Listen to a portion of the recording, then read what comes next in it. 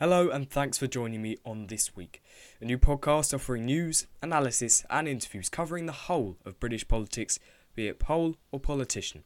We've got a brilliant field of guests from Westminster and beyond getting to the heart of this week's issues. Before we start, here's your summary. Protests have continued in the US after the alleged murder of black man George Floyd in police custody. Policeman Derek Chauvin is reported to have knelt on Floyd's neck for 7 minutes, depriving him of sufficient oxygen to live. Riots have occurred in the south of the US, as well as demonstrations happening here in the UK. All 4 officers involved in Floyd's arrest have been arrested themselves, with Chauvin being charged with second-degree murder. The UK lockdown continues to be lifted. On the 1st of June, car showrooms and outdoor markets reopened, as well as primary schools reopening their doors to years 1, 2 and 6. Secondary schools are set to follow suit and partially reopen for year 10 and year 12 on the 15th. Boris Johnson also announced this week that 3 million people from Hong Kong could get refuge here in Britain if China imposes a planned new security law which many fear will hinder the freedoms of Hong Kong residents. Mr Johnson's decision has been met with both praise and criticism, with some saying the influx of people would overwhelm the UK. And a huge development in the case of missing child Madeleine McCann, as police announced a 43-year-old German paedophile called Christopher as a new suspect. It's reported that he lived in the area in which the McCanns were staying and may have even boasted to friends about snatching the toddler. Police do say that Madeleine is assumed dead. Before we start, if the show picks up even a little traction, there will inevitably be some on Twitter and social media that will be unhappy with it. They'll be accusing me of being one-sided and biased during my interviews, some criticising my choice of guests. As a journalist, my job is to inform with the facts, whether they swing the argument in my favour or not. In an interview, when someone has an opinion, I'll put the alternative view to them and question them on why theirs is better than that. My main goal as an interviewer, to make sure the listener has no idea about where I stand on the topic at hand. My journalism will be impartial throughout. Just thought I'd get that out of the way. Right, now I'm sure many of our listeners will remember the Social Democratic Party of 1981. The party which was formed as a moderate spin-off from the Labour. That party merged with the Liberals to become today's Liberal Democrats. However, some decided to continue the SDP. They weren't content with this merger. They've never got that much electoral attention, just winning a few council seats up and down the country, but now the party believes it can resurge and become a major force yet again. Joining me is former MEP and SDP Brexit spokesperson Patrick O'Flynn. Patrick, great to have you with us. Hi, Freddie. Patrick O'Flynn, the current image of the SDP is somewhat different to back in the day. For example, now you espouse more Eurosceptic and socially conservative policies. Do you think this could attract new voters? Well, I certainly think the message is very appealing, and a lot of our policies have a huge amount of public support. For instance, we believe in a fair society, but harnessing people's loyalties to their own nation states rather than trying to run it from a supranational situation in Brussels. And we think that collective identity is much stronger at the national level, and that's where it should be best harnessed if we want to kind of put the we, not just the me, back into society. So I think the idea, that fundamental idea, is very popular, and it doesn't necessarily have to be a right-wing idea, but actually getting electoral traction depends on getting coverage and profile, and that is where the sort of relaunched party has stumbled so far. Now, as much as I can understand the appetite and feeling for a new party, if Nigel Farage, for example, decided to go on with his Reform Party and run on a platform of changing politics for good, surely your party would be a bit irrelevant. No, I don't think it'll be irrelevant. And Nigel, perhaps, I worked with him before, but he certainly got the knack of communicating to a mass audience. He's got massive profile and potentially a lot of financial backers too. and that's fine. And, he will raise many valuable issues. And I'm sure, if he launches the Reform Party, it will gather a certain amount of momentum quite quickly. But the thing with Nigel is he does believe, in cutting back the state, cutting public services, privatizing things, so he's definitely coming from right of centre, potentially even wanting to support more private provision in healthcare. And these are things that I think the mass of British voters, including Brexit voters, don't really agree with. So Nigel always hits a bit of a ceiling because some of his views are, to put it simply, too right-wing in order to gain mass traction. And in a first-past-the-post political system, that's what stops parties that Nigel is involved with getting parliamentary representation. Well, he got off quite easily there. You were quite nice about him. You've previously described him as snarling, thin-skinned and aggressive. And just on that point... Well, I think that was just, if I could say, during a particularly fraught moment when we were all exhausted in the wake of the 2015 general election. And Nigel kind of stood down and then unstood down in a way that I thought wasn't really fair on some colleagues in UKIP at the time, such as Suzanne Evans and Paul Nuttall. So I wasn't very happy with him at the time. Well, and on that point, you were in UKIP previously. You drove its economic policy to one of a centre-left view. How is your party any different to UKIP in 2015? Centre-left economics, centre-right social issues. How are you different?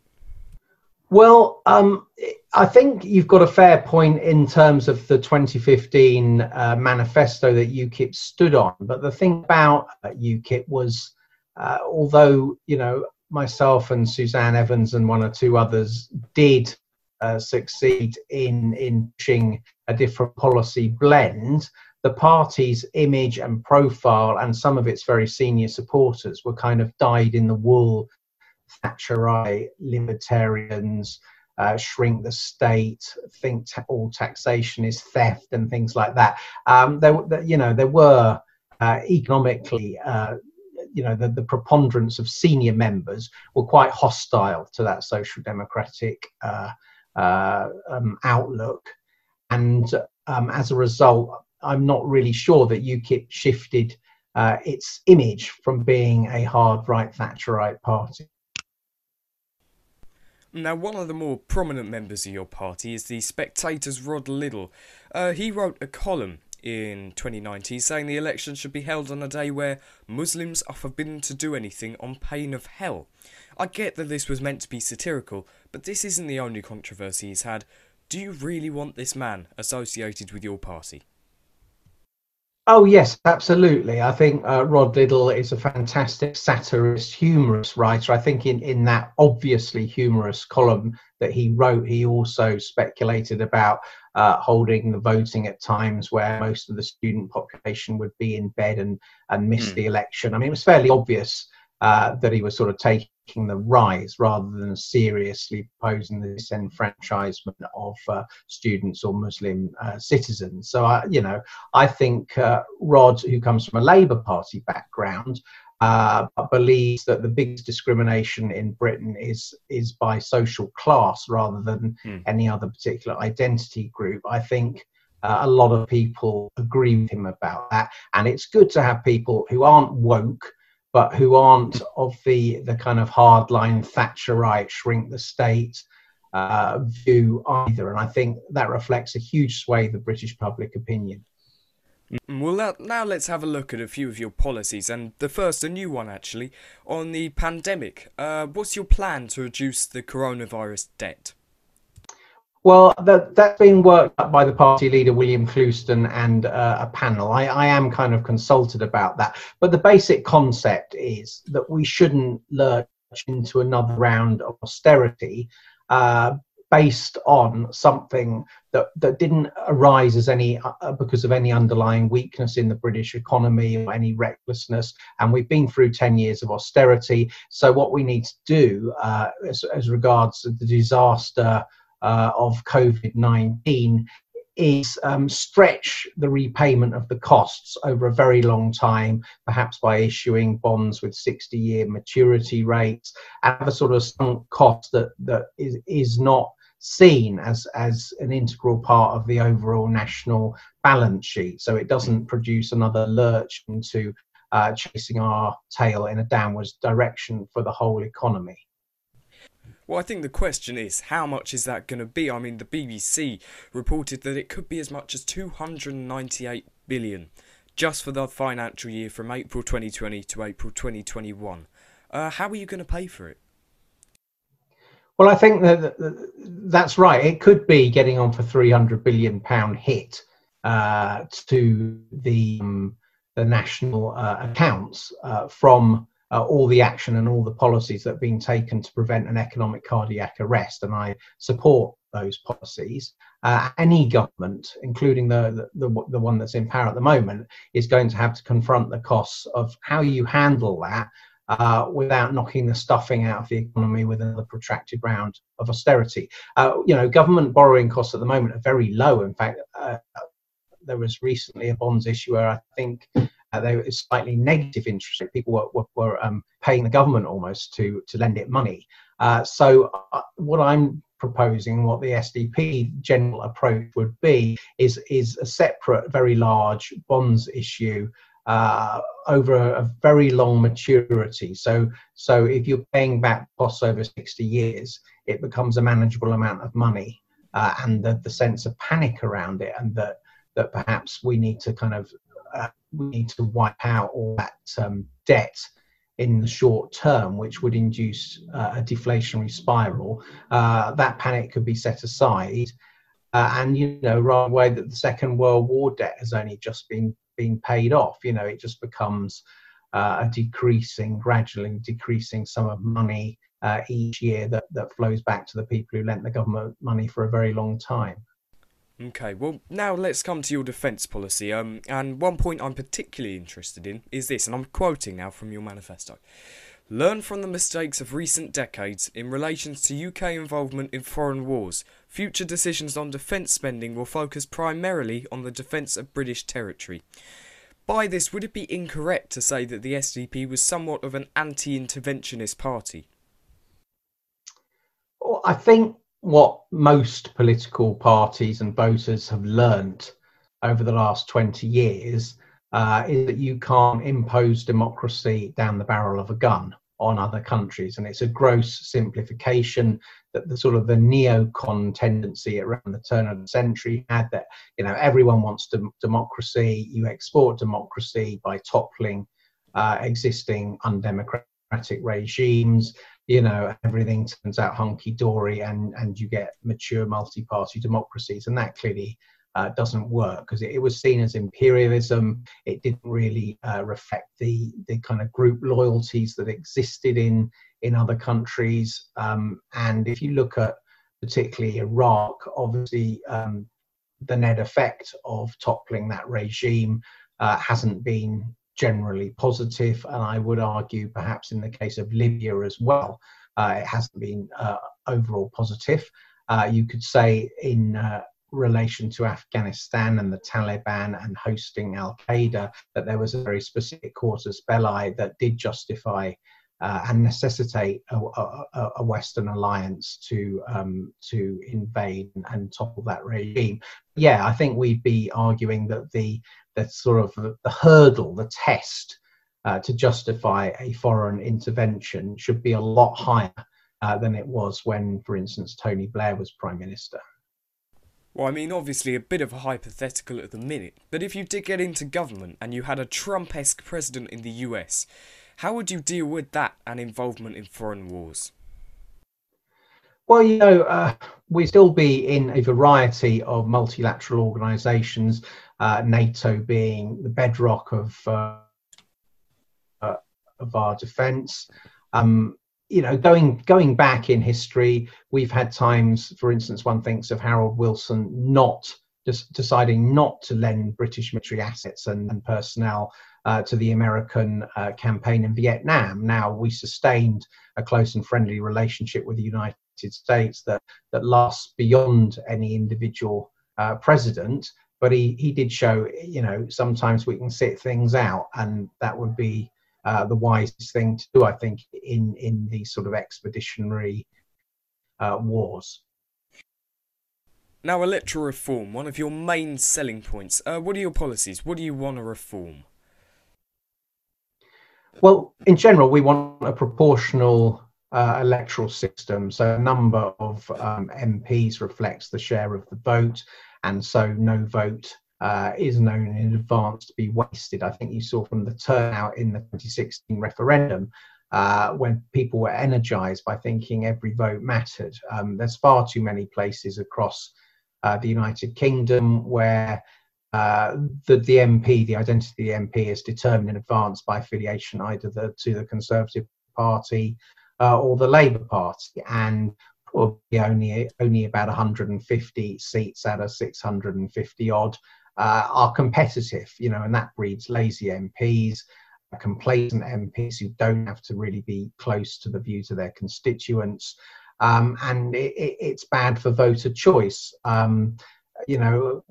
It's an ongoing kind of debate in the party about what precise form of PR we throw our weight behind. I've always favoured the single transferable vote in multi-member constituencies, because I think the thing that gets said, that you must have one MP per constituency, and there's something special about that relationship. I think that's a producer vested interest argument, that it's all fine to give each MP a monopoly, but if you had 4 or 5 MPs competing to help people and they could choose the one they felt most comfortable with, that's better for the electors, albeit puts the actual MPs a little more on their mettle, which I think would be a good thing. Is it not a valid point to make, though, and many first-past-the-post campaigners make this point, that PR often leads to unstable coalition governments, which in this country might just not be a good thing? Well, I think you've seen until the December election that first past the post was leading to fairly unstable coalition governments, albeit with Theresa May. It wasn't a formal coalition; it was a confidence and supply with the Democratic Unionists. But as I say, the previous few elections, you go back to 2010 and the coalition between the Conservatives and the Lib Dems. 2015, a tiny wafer-thin Conservative majority. 2017 hung Parliament. Is first past the post reliably producing strong governments anyway? I think you can certainly make a case that the 2019 general election did, but there's no guarantee stretching into the future that will be the case more often than not. Just a quick few questions to finish off. What are your views on the riots and protests happening here and, of course, in the US? Well, taking the US first, I mean, there's been appalling violence. I think those of a progressive outlook are making a huge mistake if they become associated with violence, and in the end most citizens will even get behind a president as hardline and sometimes unpleasant as Donald Trump rather than support a Democrat Party that's perceived being soft on law and order. In this country, I think our policing is in a very different situation, and I'm very wary, particularly of white middle-class liberals whose message to the black community is that they have no agency, no power to improve their lives, and that Britain is set up as a hardline racist society. I don't believe any of those things are true, and we must try and encourage positive ways for young people of all different ethnic backgrounds to realise their potential. Just one thing interesting about your view on the US. This is your personal view, obviously, not your party's, but Trump versus Biden. If you had a vote, who would you pick? Trump versus Biden? Yeah. Well, I'm glad to say I haven't got a vote. I think I'd have to sit that one out. I don't think Joe Biden is remotely an impressive political specimen. And, we all know about the immaturity and egotism of Donald Trump. Well, been really interesting to hear from you. Thanks for joining us and setting out your party's stance. Freddie, it's been a pleasure. Thank you. The Lib Dems have been fairly quiet since their disappointing general election result in 2019, and who can blame them? At the start of that election cycle, Jo Swinson was putting herself out there as a candidate for Prime Minister. Now she's not even an MP. One person who did hold their seat is the MP for Edinburgh West, Christine Jardine. Christine, great to have you with us. Hope you're well. I'm very well, thank you. Well, I'll tell you what, let's start chronologically. It's been a while now, but what would you say is the main reason why you lost the last election? Oh, that's if I could answer that question and had been able to do it. I think it was the wrong general election at the wrong time for us. I think the situation in the country really changed or was changing. And, I think we got a couple of things wrong. I think the timing of the election wasn't great for us. I think possibly that didn't help. And I think we didn't explain particularly clearly, I don't think, or as clearly as we should have done, that we still wanted a referendum on Brexit. I think people thought we had abandoned that in favour of revolt. No, we always thought that we spent 3 years campaigning for a referendum, and that was still what we believed. But at the end of the day, we wanted, the plank of the campaign was that we did not think it was the right thing for the country to leave the European Union. We fought tooth and nail to stay in, and at the end of the day, it didn't work. And I think a big part of it was that the country became a bit kind of torn between those who didn't want. I don't think the Labour Party was an attractive offer, and people were concerned that they might win if they didn't vote Conservative. There are a whole lot of things that always come into the general election. Very difficult to put your finger on one thing and say, that's why we lost. I think perhaps we weren't clear about our messages. I think perhaps we got one or two things wrong. And I think the mood of the country changed. And there was also things about the other two parties over which we have absolutely no control whatsoever. Well, now that Brexit has been, in inverted commas, done, obviously the transition period still has to end next month, really important for that. Where is the place for the Lib Dems in British politics? The place for the Lib Dems is where it's always been, which is on the side of the public. And that we are, that we will stay. Our values, we want to build a better society, a fairer society. I mean, look at the moment. We are championing a lot of things in the domestic abuse bill, like we want a different definition, which includes children as survivors of domestic abuse. If they've witnessed it in their homes, we want more support for migrant women who find themselves suffering domestic abuse. During this crisis, there's been a huge increase in domestic abuse, and we have been calling for extra support, extra funding, constantly pressing the government. They're constantly pressing on the hugely disproportionate number of people from BAME communities who have been victims of COVID-19, and to do something about, identify where the inequalities are in our system that is allowing this to happen, and do something to eliminate those inequalities. That's where we are, that's where we will always be, on the side of ordinary people, putting forward the arguments that they want to hear. Well, I take it you're not trying to get to a certain ideology, because what I found striking in the election was you had people like Sam Gyimah, very liberal on economics, people like Luciana Berger, who are former Labour MPs. Now, given they're no longer MPs, but these are the kind of two people you attracted, how are you going to bridge that gap? I think that shows you that actually we did bridge the gap. There was a survey, it was 2 years ago now, that we did when Vince launched his reform of the party, his reforms of voting, etc., the leadership. And that survey said that I think it was about 3/4 of the British public actually agree with our basic principles and the things we stand for, the things we want to change. And perhaps at times, we get squeezed out of the picture in the election. But basically, our main message is something that appeals to the majority of people. They agree with us.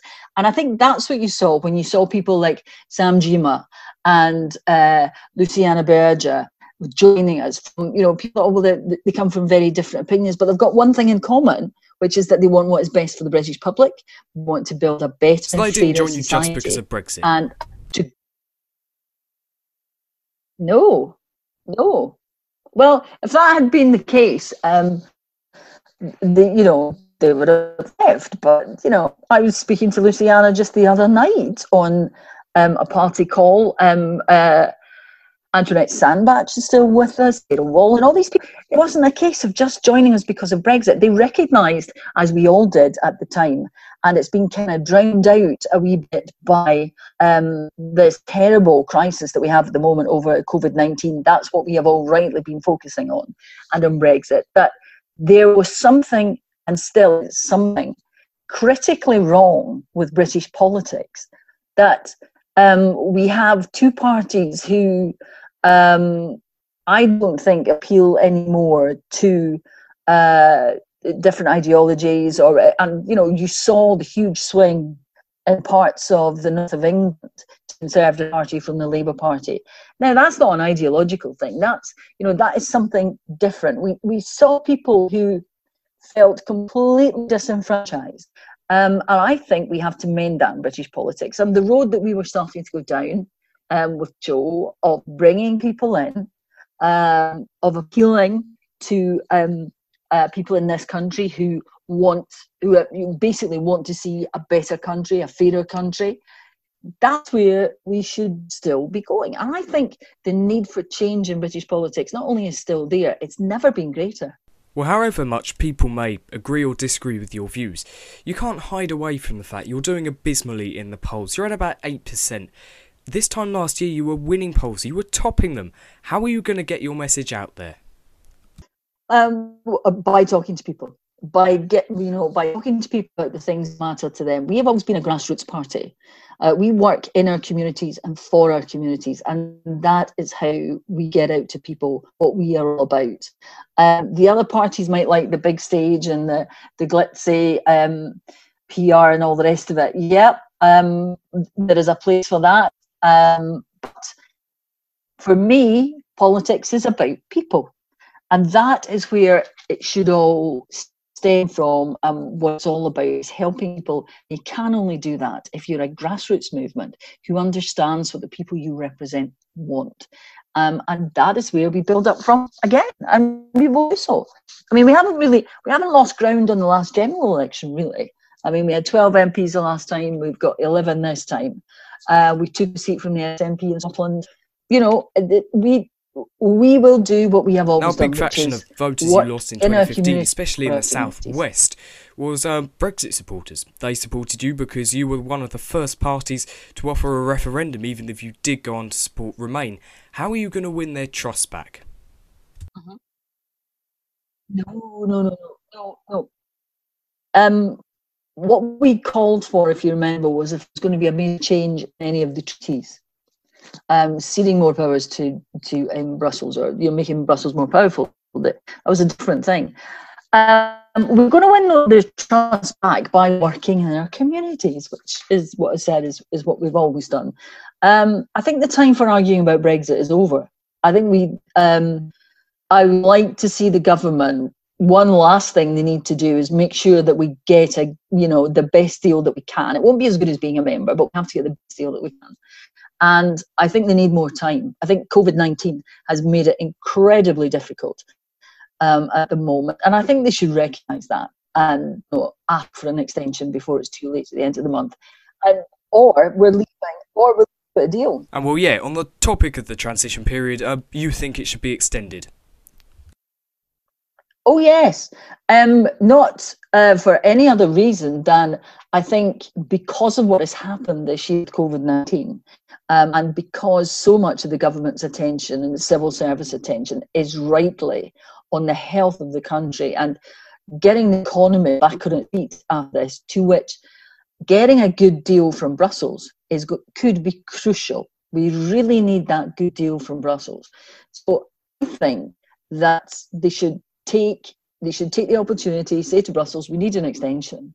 We need to be realistic. Brussels has got no interest in whether or not it's not for them now. We have left, but it is for us to do, or for our government to do what is best for this country. And what's best for this country is to have the time to negotiate a good deal in the current circumstances.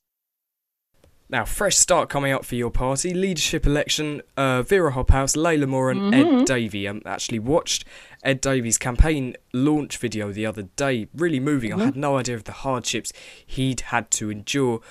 Is it too early to tell me who you'll be supporting? I was at the end of the video saying who I'd be supporting as leader.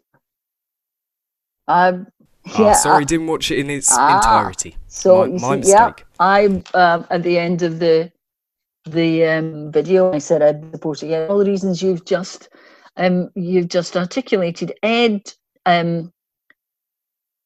life is a story of someone who knows what it is to have challenges and to take them on, and I think that is what people want and need in the politicians. They need us. They don't want people who've lived sheltered lives or privileged lives. That doesn't reflect what the vast majority of people in this country experience every day in different ways. I certainly don't come from a privileged background. I come from a working class background in Glasgow. And I think Ed's story is one, you'll have seen it, his father died when he was very young, and then his mother tragically died when he was still quite young. He was still at school. And he has a son who is disabled, but Ed has taken all those challenges on, and he knows what real life is about. He knows what the voters, the public in this country go through in different ways, on different days. I'm sorry, we're just a bit short on time, so if we can move on. Something more current. For them. That's all right. Something more current. Jacob Rees-Mogg new voting system in Parliament. You've made your views pretty known about that so far, but do you want to just have some time here to... Oh, yeah. Oh, absolutely. Yeah, I think it's farcical. For several reasons.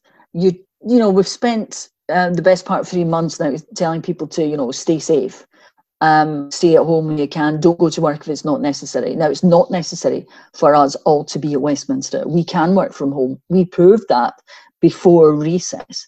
We had debates, we did it all virtually, we voted virtually, and yet Jacob Rees-Mogg is demanding that we all go in. Now, as several of my colleagues made clear yesterday, that is putting not just ourselves and our families, but everybody we meet when we're travelling to and from the Parliament, and all of the catering staff and the support staff, everybody in Parliament at a risk.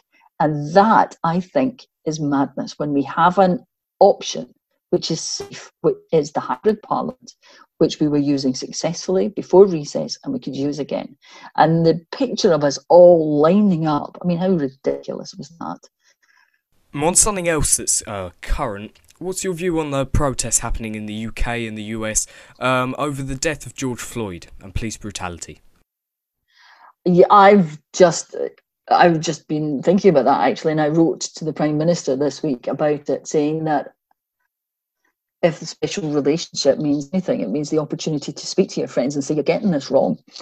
Somebody needs, we need our Prime Minister to speak to our closest ally and say that, the intemperate language, the aggressive language, the use of tear gas, the potential use of the military in the streets, that's not good for democracy. That is not where the country should be going. I actually was looking at the speech which Bob Kennedy made just after the death of Martin Luther King.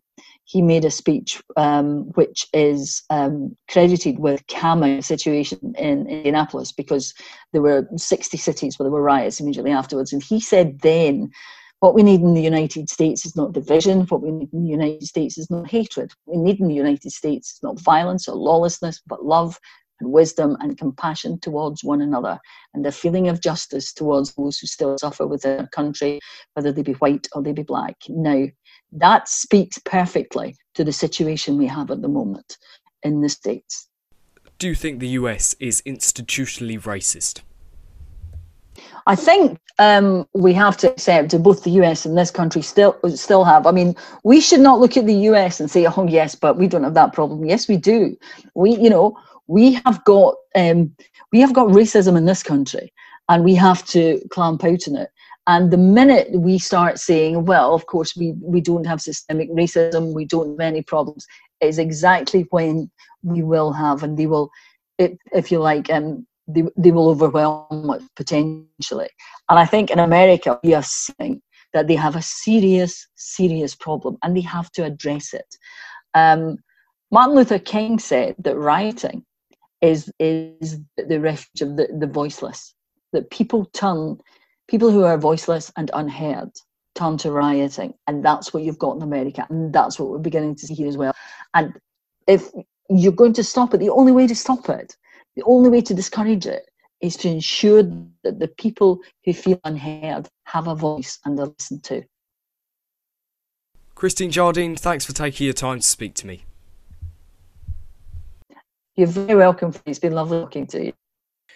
Now, trade is going to be affected by COVID-19 pretty badly, it's safe to say. Joining us to talk about this is James Wells, former head of UK Trade and Business Prices at the Office for National Statistics. Now, I should tell you that James did used to be an MEP for the Brexit Party, so just bear that in mind when listening to his responses. James, pleasure to have you with us. Pleasure to be here. Obviously, you have some expertise in trade, having had that role at the ONS. This is really simplistic, but on a scale of 1 to 10, how bad would you say global trade could be affected as a result of the pandemic? On a scale of 1 to 10, what would 10 being bad? 10 being bad, yeah. 10 being bad, I'd say that actually already it's probably been sort of a 9 or a 10. If you look at the Bank of England's forecast for GDP in the UK, we're going to see the biggest contraction since 1706. And, you multiply that across the world, because this isn't just a UK phenomenon, this is a global phenomenon. And, you've seen whole sectors closed down by this. It's quite early in terms of actually getting trade data in, but if you look at the later data, the Office for National Statistics for March, you can see that UK exports are down 16% for total trade. And, when you bear in mind that actually that was quite early on in the pandemic, I think what we're going to see in April and May is going to be pretty bad. So I think already, it's already been bad. Well, in early April, the WTO published a report saying that in an optimistic scenario, the global trade growth rate could plunge around 13%. In a pessimistic scenario, that could be as much as 32%. Do you think it could be this bad or worse? I think the WTO are right to publish different scenarios, and quite wide-ranging scenarios, because actually there is so much uncertainty out there. Obviously, the pandemic, is there going to be a second wave, for example, in winter? But also there's a number of other factors as well that just add so much uncertainty. But yeah, sure, I think it could get even worse than 32%, particularly when you consider in sort of secondary factors that are impacting global trade. So if you look towards the end of last year, global trade was already slowing back in 2019. We've got a global trade war going on between two superpowers, the US and China. And one of the things this pandemic has done is it's raised tensions between different countries around the world. So, I don't think it's any secret that it's aggravated already difficult relationship between China and the US. Other countries are being dragged into it as well. So, Australia, for example, have called for a global investigation into the origin of the virus and how the WHO dealt with it, and also China's involvement and allegations of cover-ups and all of that. And in retaliation to that, China has slapped, I think it's 74% tariffs on imports of barley from Australia. And, you know, it's not even Australia and the US. If you look at the West, countries in the West overall, I think there's a lot of countries now that are reevaluating, looking at reevaluating their relationship with China, particularly when it comes to products and services that are critical for national infrastructure, such as pharmaceuticals and other chemicals and in certain industrial components as well. So I think over the next 1 to 2 years, you're going to see certainly countries changing their trade with China, and that is going to have an impact overall on how quickly global trade recovers. Well, this pandemic could change our relationship with China. You know, Nigel Farage has been very vocal about it. This is obviously an opinion point as opposed to you informing, but do you agree we should rely less on China? Yeah, it's a difficult question, isn't it? I think, yes, definitely, but I think that it's more nuanced than, it's not a binary thing. You know, China is a superpower and clearly a very, very important global player. We can't just simply turn our back on China, and we shouldn't try to do that anyway. You know, China is far too important. But I think there is a question mark there about, again, particularly with sensitive goods and services, how we should be treating China. And I know there was a report recently from the Henry Jackson Society identifying hundreds of products which are critical to the UK's national security. And I know that 20 or so Tory MPs have written to the Trade Secretary basically calling for a change to the trade bill that's going through Parliament at the moment. And essentially, basically saying that we should be pulling back on imports for products that are critical for the UK. And I guess that includes as well, you know, Huawei has been going on, the row over that, you know, whether we should be allowing a Chinese company like Huawei to be helping to build a lot of opposition to that in the Tory party as well as other parties.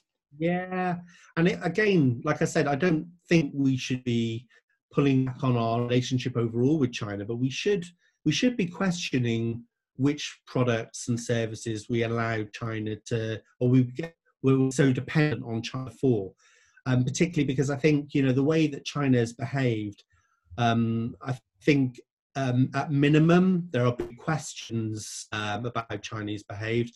But I think, you know, if you want to be more cynical, then I think there's some real difficult questions to be asked about China, how it dealt with the coronavirus, you know, allegations of cover-ups, and, you know, I guess one who actually think that, you know, that this is a man-made virus which has been released from China labs. Now, I'm not saying that, but I think there are big questions that we should be asking and looking about and reevaluating our relationship with China. Yeah. This isn't strictly on trade, and again, it's kind of an opinion one. But how would you rate the government's response in terms of businesses and the self-employed? Do you think it was good? Do you think it was bad? Or is it not a binary choice that you can? I think, you know, and I will frame this answer in context. You know, this is unprecedented, this pandemic. It would normally, I mean, I've worked in the civil service for years. In terms of getting a national program to deal with, you know, economic events in society, this would normally take years of planning in the civil service, of designing these schemes and then getting them up and running. So the fact that the government has acted so quickly both in designing the schemes and then getting them up and running. I think, that is a huge achievement. So I think to expect that they were going to be perfect is unreasonable, actually. And they're not perfect. If you look at the furlough scheme, for example, I think there was a lot of criticism of the fact that it was a binary choice for employers. You either employed someone full-time or you furlough them full-time. And I think that was a mistake, because I think there was an awful lot of companies actually that would probably have cut down on their activity, but not close down in entirety. But they were forced to, because they couldn't afford to have the staff on full-time. To be fair to the government, they have acknowledged this, and I think from August the 1st, the furlough scheme can be applied to part-time workers now as well. So again, the government has acknowledged where it's gone wrong, and it's put in place measures to rectify that. In terms of self-employed, I guess the criticism that the government was quite slow to act, but I think that it has acted now, and I think what it's done is pretty good. It's not perfect. I'm starting a business myself, which I launched at the end of last year. But because I don't have accounts going back over the last few years, obviously I can't apply to the scheme. So there will always be people that fall through the net. And whilst that is, that's really unfortunate for those people, it's nigh impossible to come up with a scheme that's perfect in the time that the governments have. So to sum up, I think the government's done a pretty good job actually on doing the right thing by people. It's asked people to stay indoors and not go to work. And so I think that it's right that the government should support the economy and support households. And I think it's done a pretty good job actually overall. Well, James, it's been fascinating to hear what you have to say. Thanks for joining us. Pleasure to have you on.